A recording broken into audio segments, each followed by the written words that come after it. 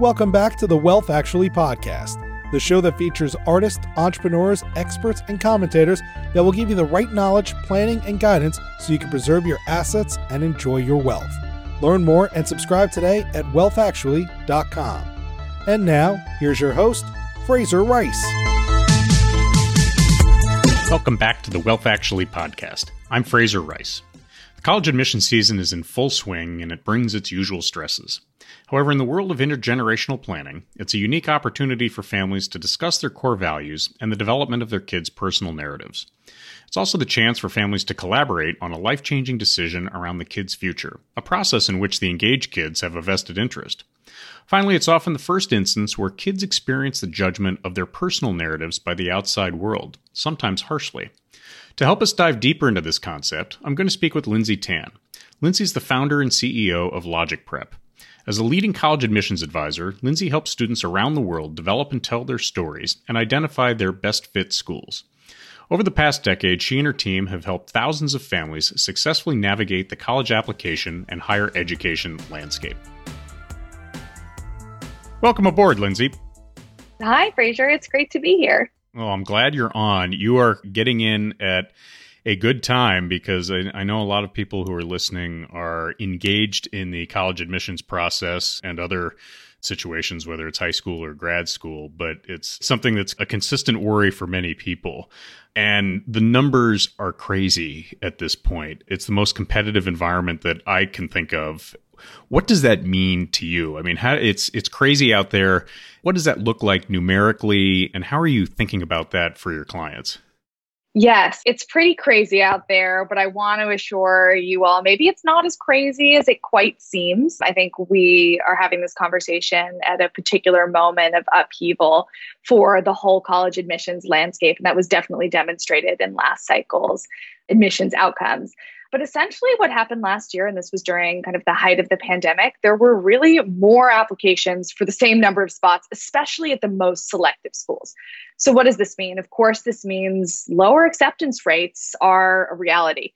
So for example, imagine you were applying to Columbia 2 years ago. You were one of 40,000 applicants, which is pretty nuts to begin with. Last admission cycle, you were up against 60,000 other students. Simply put it, the most highly selective schools, the pond expanded. And it's not just that you're a smaller fish in that pond, it's that the pond really got bigger because applications, they were up. And why were they up? Part of it is really attributable to this test optional movement that we saw during the pandemic. During COVID, students were not able on a consistent basis to take standardized tests. The SAT and the ACT were perpetually delaying or canceling and rescheduling. And so in response, schools made necessary and what are in most cases temporary accommodations to say, we will not require standardized test scores. So that meant that more students felt sort of empowered to take that risk, to take that reach at more selective schools. And for admissions officers, there was less data available to make decisions without standardized testing consistently. And honestly, in this last admission cycle, without as reliable transcripts, given that most students were doing classes at home. So if you're an admissions officer and you're putting a class together and you have less data, less firm data, let's say, than you had before, I mean, that must have been a challenge. Is that what you're hearing from the field? Yes. I mean, admissions officers are perpetually inundated with a ton of reading to do, even under kind of the best, most manageable of circumstances. But as we mentioned last year, there were more applications, fewer test scores. So it just meant that they were overwhelmed and certainly overwhelmed with more paper, but also the need to really focus on those subjective sides or components of the application. It was even more important because in a world where standardized testing is de-emphasized and perhaps transcripts are even less reliable, and that's really a pandemic issue, well, what matters more? It's all of the extracurriculars, the teacher letters of recommendations. It's the non-quantitative stuff. So yes, for admissions officers, what a job. So the admissions officers sort of hamstrung a little bit in terms of the data that they've had. The students who are trying to figure out, how to put their best foot forward, that's changed a little bit, it sounds like. I know that you've got your grades, and that doesn't go away. Standardized tests, To me, the SAT was always this big thing, and it was, for lack of a better word, either half or a third of the decision-making process. That's been decreased in some ways. And then you have the extracurriculars and how you sort of build your life around that.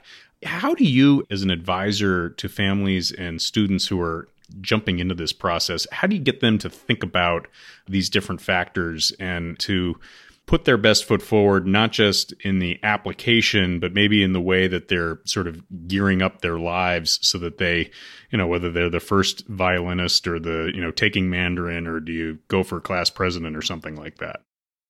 Absolutely. So I think one thing that our advisors really underscore to all of the families they work with is that even though things are in flux when it comes to college admissions, the process has not fundamentally changed. It's always been founded upon essentially three main pillars, which are the academic record, so the transcript, grades in school, standardized test scores, the SAT or the ACT, which continue to be a relevant factor even in a test optional environment.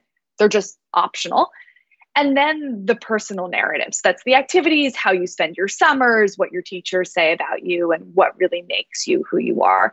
And so what we underscore to our families is that these pillars still stand. It's just that the weight or the emphasis of each of these pillars has maybe been challenged in a way that it hasn't been before. So when we're talking to families, we're from an earlier age really emphasizing that third pillar more than maybe we have historically. Because in a more crowded landscape, in a less data-driven quantitative landscape, it's really about what can you do that's going to differentiate you in a really authentic and compelling way. And that's not something that you just pull out of a hat a couple of months before you apply. It's a story that you cultivate through genuine exploration throughout the trajectory of the high school experience, so that when the time comes to apply, you're better positioned to talk about your interests and goals. So take us through what your firm does, and maybe a little bit about how you came about founding it and how you intersect with the family and the applicant in putting their best foot forward and taking care of that third pillar. Sure, absolutely. So essentially, we're a team of storytellers. My background is in writing and literature, and we're really invested in helping students find and then tell their story in a way that's going to be compelling to colleges for the application process, and to help them to have the options that they aimed for, and at the same time to find the best fit schools for them. So we have a team of college advisors and essay coaches. Our college advisors are all former admissions officers. So they all have been on the other side of the desk at various top schools like Harvard and Duke and Georgetown, and they're really leveraging that expertise to help students be thoughtful and intentional from the very beginning of their high school experience about what classes to take, what to engage in outside of school, how to spend their summers in a way that's going to position them well to convey a cohesive and compelling narrative to colleges, and also find the best fit schools for them. Because there's so many amazing universities out there. It's really about thinking through what is a good match, what's going to be an environment where students are going to thrive. So really leading the charge and kind of the research and the strategy around that side of the process. At the same time, our essay coaches are all professional writers. So they partner with students and with advisors to actually bring that story to life in a much more tangible way. So when we talk about storytelling, that's as it's conveyed through the essay. So when we talk about these three pillars, and for people like me for whom the SAT was this big boogeyman out there that had to be slayed, and it's becoming de-emphasized, and I hear about all different schools that are saying we're not even going to look at any of these scores. It's still important though, right? I mean, I think if you have a strength in being able to take standardized tests, that's not something you'd want to keep under the covers. That's very true. And I want to take a second to kind of step back and talk about what is test optional? What does it actually mean? Because I think you're absolutely right that there's some nuance to this. So test optional essentially means that the SAT is not required at a school, but it will be considered if it's submitted. So therefore, Fraser, you're exactly right. If you're a strong test taker, that can absolutely be an additive part of the application process, and is for many of our students. Test optional, I want to point out also, is distinct and different from what's called test blind. At a test blind school, the SAT is not evaluated at all, or the ACT. Whether you take it or not, it truly doesn't matter because they're not looking at it even if you submit it. And very, very few schools fit into this category. The most kind of well-known test blind schools are actually the UC schools. The University of California system just converted to this philosophy. in the last year or so. But for the vast majority of schools that are sort of grappling with what comes next for standardized testing, they fall into that test optional camp. And many of those schools who are in fact test optional have positioned it as a temporary accommodation in response to the pandemic and haven't made a long-term statement on what the policy is going to be on a moving forward basis.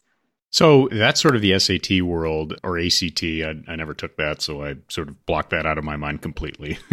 You get into the world of the AP tests, which was always sort of positioned to me back when that you wanted to take those because that showed that you were challenging yourself, and it came with a certain rigor that, in my case, it helped basically knock off a semester of college for me because I took enough of them to place out of certain things.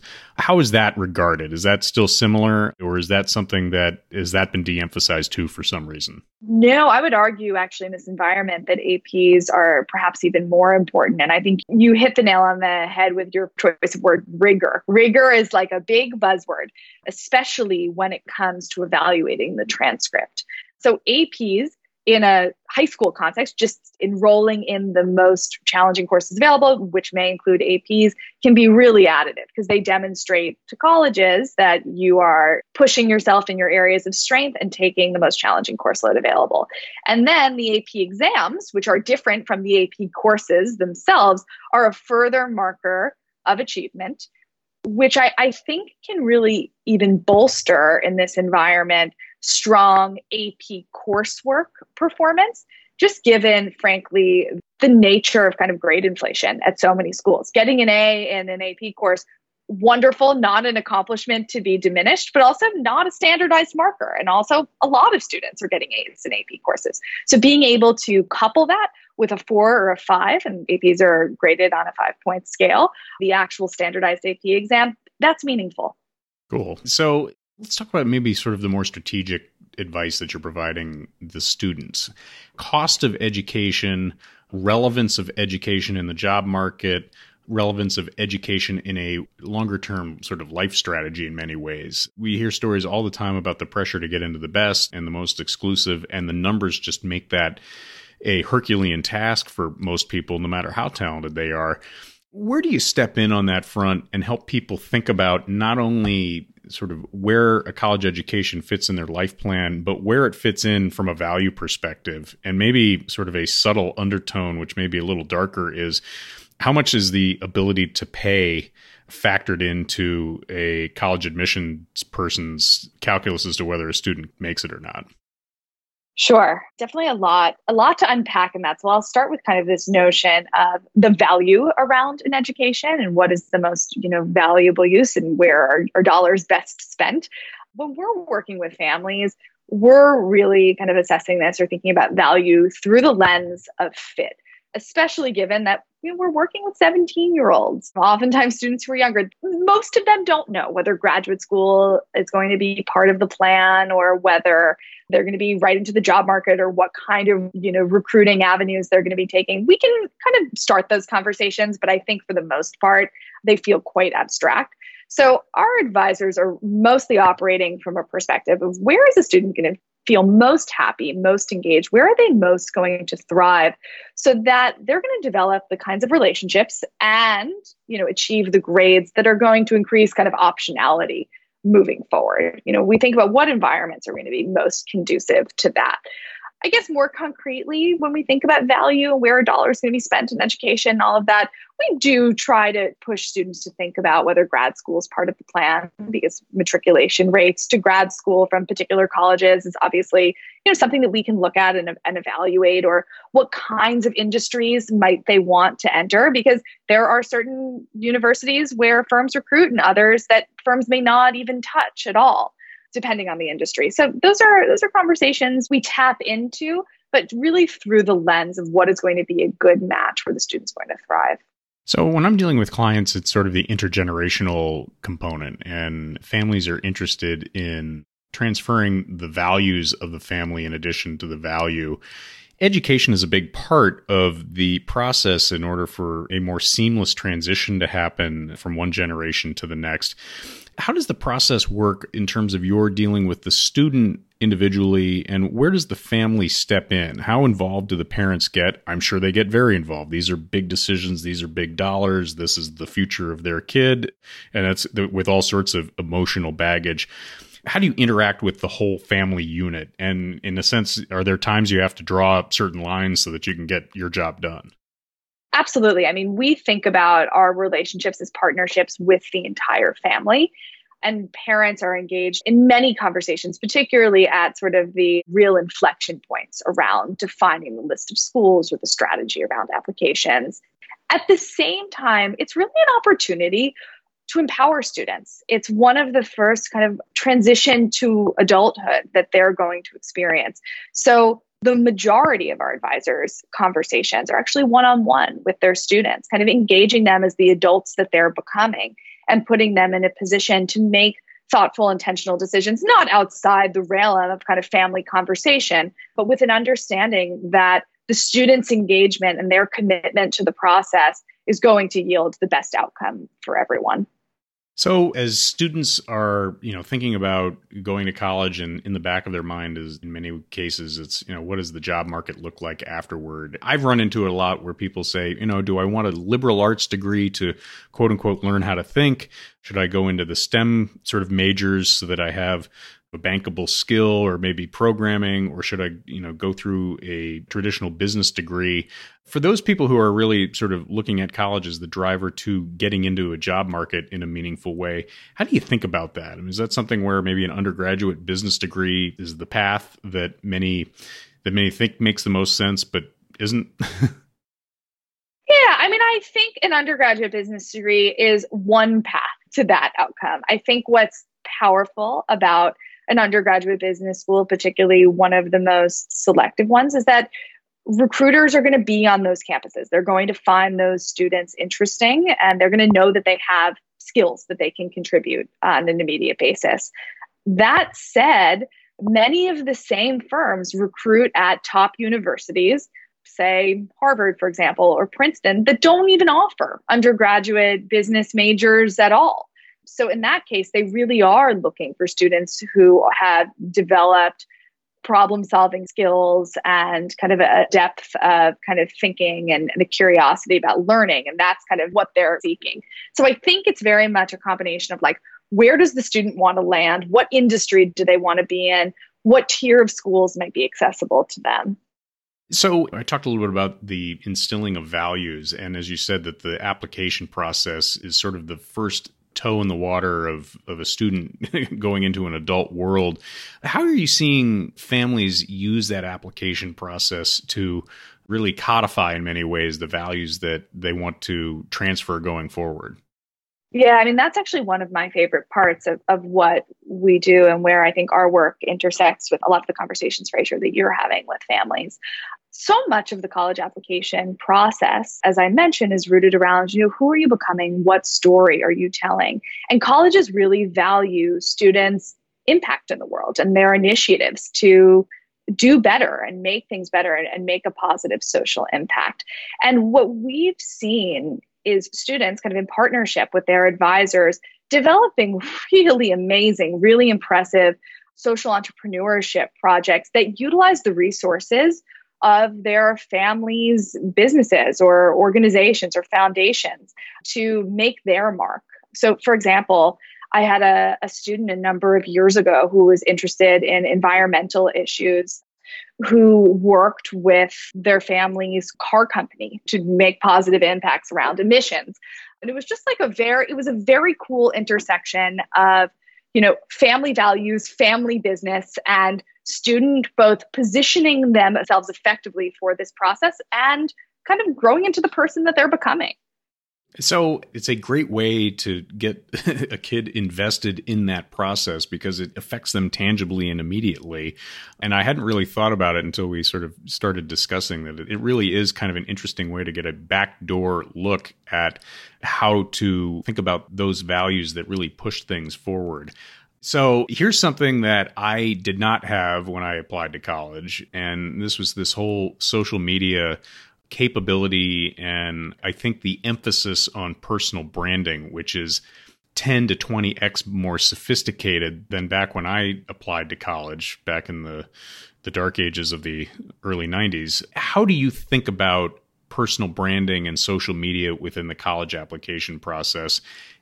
And against that backdrop, I sort of am seeing a lot of young people really, in the job market anyway, concerned about the digital resume, their YouTube channel, their Instagram, et cetera, that it demonstrates their work and their proficiency in order to get jobs. Is that starting to creep into the college admissions process as well? Yes. I mean, I think to some degree it is. When we talk about branding, I think we look at it through the lens of really narrative building, because we're working with a younger audience about encouraging students to really follow their curiosity and then connect the dots in a way that feels cohesive and kind of builds a brand that will likely evolve over the longer term as students evolve and they grow into the people kind of that they're growing into. That said, I mean, in certain cases, it can be additive and helpful for students to take a more intentional approach to building their online story or brand, particularly around, personal projects that they've created as kind of this like extra dimension of the application process. If they're working on, creating a business or a nonprofit, we've worked with our students to actually develop websites that both support their project and speak to kind of their own online image. So that can definitely be a tool in this process. The flip side of this, of course, is that all teenagers are on social media, and that is an area that's rife with potential pitfalls. So we encourage our students to be equally thoughtful about what they're putting online. And I think that in most cases, admissions officers are not tracking down their applicants' Instagrams. As I mentioned earlier, there's plenty of submitted material to wade through. That's not the kind of deep dive that they're doing in the majority of cases. But I think if there's a reason where it looks like they need to do some further investigation, admissions readers can and they will. So students should just be wary and be thoughtful about that. I was going to say it probably argues for having a bit of a social media audit to make sure that you know what's out there, not unlike any job search or anything like that. Exactly. You don't want to be, the picture of someone holding a Jack Daniels bottle, smoking a cigarette over a bridge probably doesn't help you get into Harvard. Nope. I wouldn't count on that. So as people are sort of knee deep in the application process, as we start to sort of finish up here, the stress involved with the whole process can be all consuming. How do you think about this in terms of bite-sized approaches and a good strategy for people to have as they enter into this? Yeah, I think start early. Time is definitely your ally in this process. And especially with those 3 pillars, you want to leave time to plan and to approach each of them when that moment is due. I also think that when it comes to building the narrative, more time leads to more thoughtful exploration and also more genuine development of interest. So I think that beginning as early as freshman year to start thinking about what kinds of things engage me, excite me, where should my time be going is totally appropriate and advisable. And I also feel like, one of the best things that our advisors do is they take the stress out of the family. I think that that's one of the best reasons to engage with a professional for this process. It honestly allows parents to be advocates for their children in the relationship and to enjoy their children in these last couple of years before they head out of the house. So it's not about them being taskmasters while their kids are at home saying, did you complete your applications? Have you written your essays? That's our job. Instead, we really encourage parents to, go on college tours with them and have the bigger talks about what do you want to study? What do you want to do for work? And enjoy the process and enjoy their kids. Really cool. Lindsay, how do we stay in touch with you? How do listeners find your firm? Great. So my firm is called Logic Prep. If you check us out at logicprep.com or shoot me an email at Lindsay, LINDSAY at logicprep.com, I'd be happy to chat with you about your kids and see what we can do to help put together a plan. Great. Lindsay, thank you very much. We'll watch as this process unfolds for everyone. Excellent. Thank you so much. Thank you for listening to this episode of Wealth Actually, hosted by Fraser Rice, author of the book Wealth Actually and a leading private wealth manager. head on over to wealthactually.com where you can subscribe to this podcast, get your own copy of the Wealth Actually book, and connect with Fraser directly. We'll see you next time on Wealth Actually.